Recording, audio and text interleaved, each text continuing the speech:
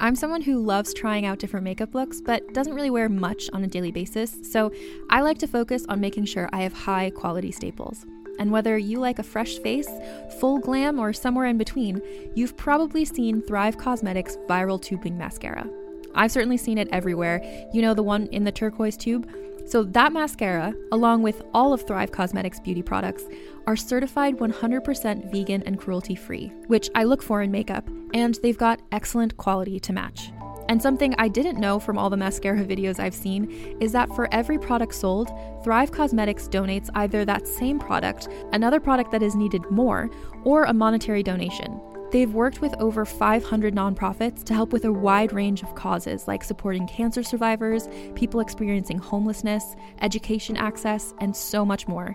Knowing that makes me feel even better about using their products. And I do enjoy using them. Like I said, I like having high quality staples, and so my favorites are products that are multi-purpose, like the Brilliant Eye Brightener. It comes in a bunch of colors, and I like using them as eyeliner, eyeshadow, and even highlighter. Thrive Cosmetics is luxury beauty that gives back. Right now, you can get an exclusive 20% off your first order at thrivecosmetics.com/thrive. That's Thrive Cosmetics, CAUSEMETICS.com/thrive for 20% off your first order.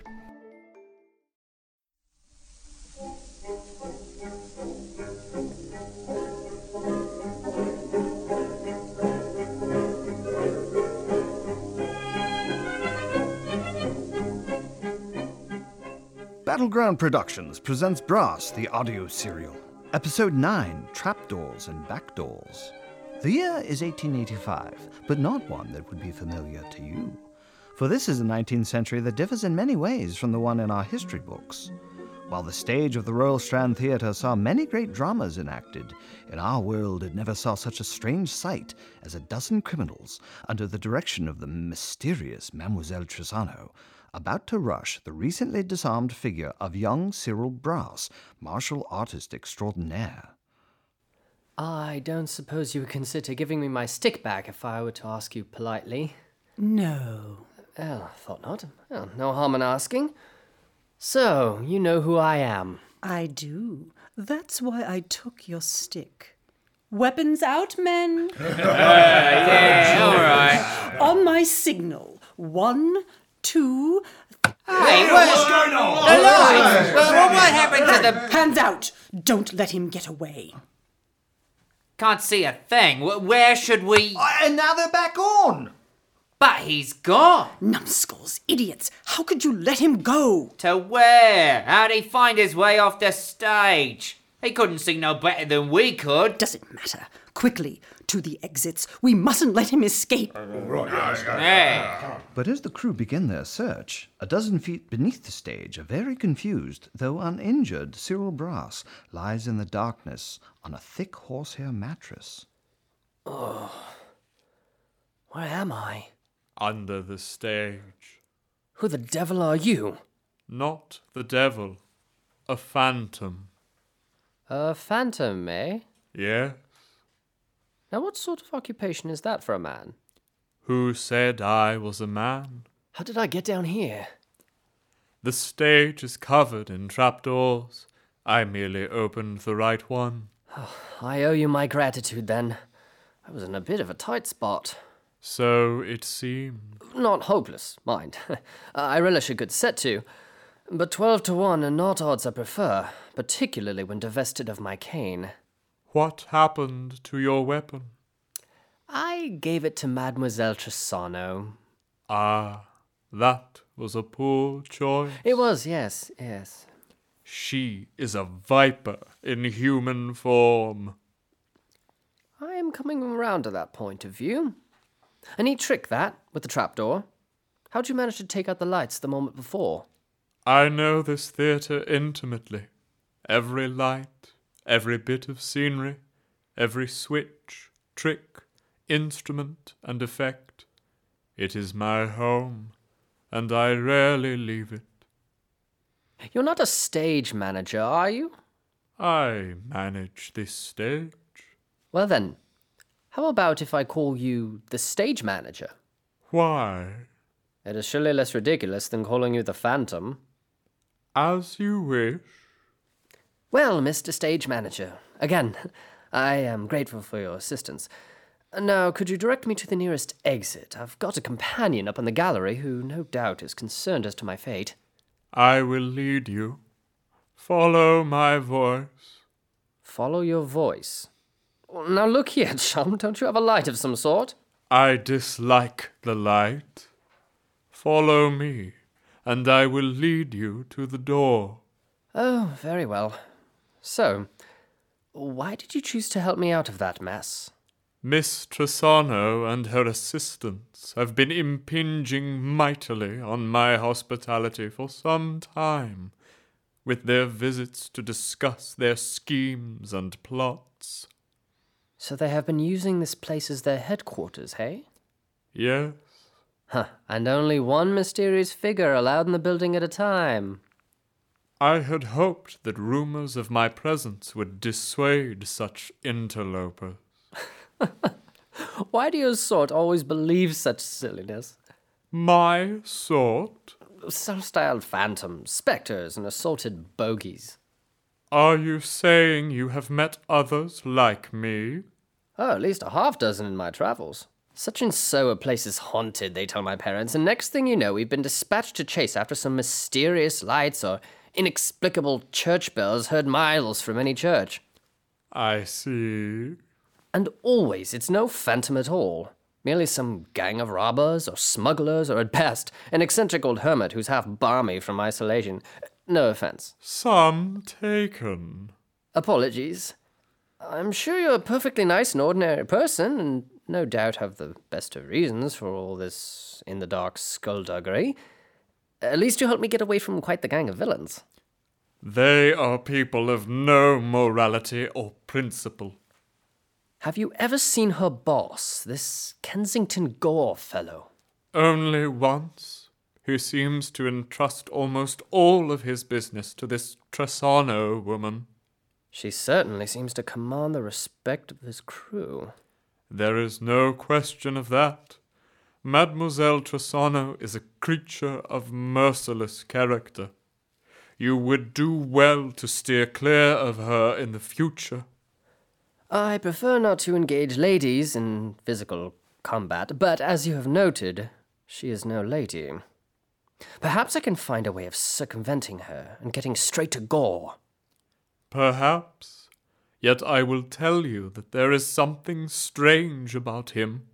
He is not what he seems. Ow! What is the matter? I've just banged my leg against some wretched weight.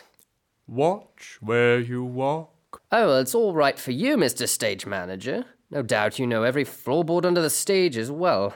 But I can't see in the dark, and so it... Oh, wait. What is it? I just remembered. I have a light. What? Yes, indeed. I've got a repeating mat right here. That's better. Oh! Oh, my. I warned you. I warned you. I prefer the darkness. Now put out that light. As the repeating match flies out of Cyril's hand and he is again plunged into darkness, he is left with the after-image of a hulking form whose vast bone-white face features lank black hair and two mismatched eyes, one brown and one a milky blue. At the same late hour, Lord and Lady Brass are waiting in a small office at St. Bart's Hospital, having been led to their seats by a young intern on night duty. I'll let Dr. Stamford know that you're here, Lord and Lady Brass. Thank you, young man. Husband, why this delay? I hardly think of it as a delay, Madeline. Merely an effort to do things by the book for once. A waste of time. Even now, our children are off on covert missions of their own, while we sit in some office waiting to fill out paperwork. We are no longer in India or the Congo, my love. We are working in cooperation with the police and the powers that be, not despite them. So you say. But seeing as this police commissioner cannot even keep his prisoners alive long enough for us to interrogate them... All the more reason for us to be exemplary in our actions. We want to inspire the rule of law, not demonstrate its uselessness. Your ridiculous principles make me want to either slap you or kiss you. Can't decide which. A kiss, if you please. Very well. And perhaps a slap after. Lord and Lady Brass, Yes? I am Dr. Stamford. I understand you have an urgent request. An urgent and official request, Doctor, from the Commissioner of Police. Here. Thank you. Well, this certainly looks official. But you understand, it's quite unusual to receive visitors at our hospital at such a late hour. No doubt, but I assume you can fulfill it properly. I will do what I can. Now, what is the nature of your request? We need a corpse. Sorry? As fresh as you have. I'm afraid I don't understand. Please, Stamford. Time is of the essence. Lord and Lady, while I have, of course, heard of you by reputation, I'm afraid that since we are strangers to each other, you'll understand my request for some proof of your identities. Oh, you are no stranger to me, Dr. Stamford. You're left-handed, newly married, live within walking distance of St. Bart's, and were recently in Afghanistan, I perceive. How could you possibly... Oh my! Well done, Lady Brass, for I am sure it must be you. Oh, yes. Oh, yes, indeed. I was in Afghanistan, as you must have known from my military bearing, my weathered face, and my vocation as a doctor. I was once present when a clever cove pulled the same trick on a doctor friend of mine. I hate that man. I suppose you must have guessed the other things about me from one thing or another. Guessed? Yes. Once you have it all explained to you, you see. So very simple, isn't it? Simple? Back to the matter at hand. Doctor, we need to borrow a fresh corpse. I still don't understand. What do you mean you want to borrow it? Dr. Stamford, it's really quite straightforward. We seek to infiltrate the realm of the man known as the Graveyard King, and he requires as entry to his court a dead body. With any luck, we should be able to return the corpse by tomorrow. Though it might be best to loan us one that's of less immediate use to you, on the off chance that it happens to be lost or damaged. Well, it's an extremely unorthodox request. And that's why we're making it to you in private at 1 a.m. But I trust you now believe both the official document we've supplied you and our identities? Of course, of course. Very well. I haven't been in the morgue since coming on my shift, so I'm not entirely sure of our current residence. Any preference as to age or gender? Male, if you have one. Of your approximate age and build, if possible.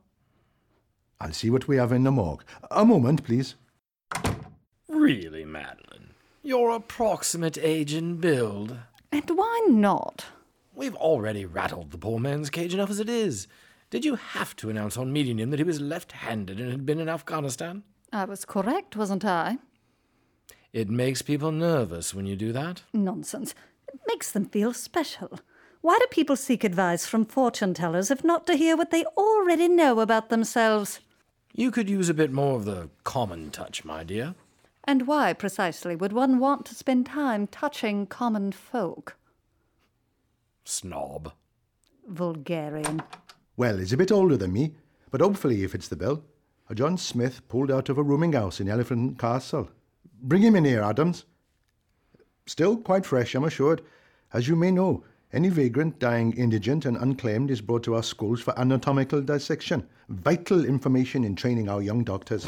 Allows them not only to learn their anatomy, but practice what we call forensics training. Now, while this probably looks just like a corpse to you, a trained medical man could tell you that this fellow died from... apoplexy. Brought on by excessive drinking and a hemorrhage stemming from an injury on his right abdomen, most likely a fall against furniture while inebriated.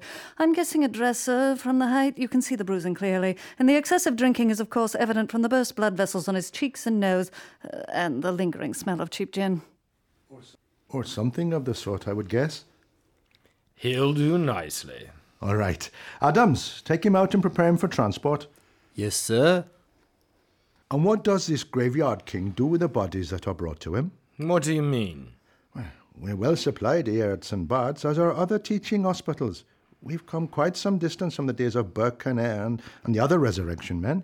Though the time of grave robbing for medical schools is long past, I'm afraid that there are any number of uses that the criminal class might have for dead bodies, most of which are too morbid to dwell upon. Well, I do work in an office with a morgue, Lord Brass. Suffice to say that little can shock me. Beware of matches and soap sold by rag and bone men is all I will say on the subject. Good Lord. Thank you for the loan of the corpse, Doctor. We shall treat it with respect for the soul that once inhabited it, and, if possible, will return it to you within 24 hours. In the meantime, could you please have it delivered to the west entrance of Highgate Cemetery? Delivered? Tell your man to be on the lookout for 2 disreputable rogues by name of Darby and Moll Peacham who claim to be tinkers. Are you sure that such company can be trusted? Implicitly, Dr. Stamford. They are the rules we shall assume. Good evening. But as the pair leave the back entrance of St. Bart's, the progress is watched by a figure in the shadows, a tall woman in black funereal garb. She turns to the urchin waiting at her side. And there they go, the clever lord and lady. All right, Nobbs, run to the night court with the following message for the graveyard king. They're on their way. I'll look after the body. Tell them to prepare the steam hearse.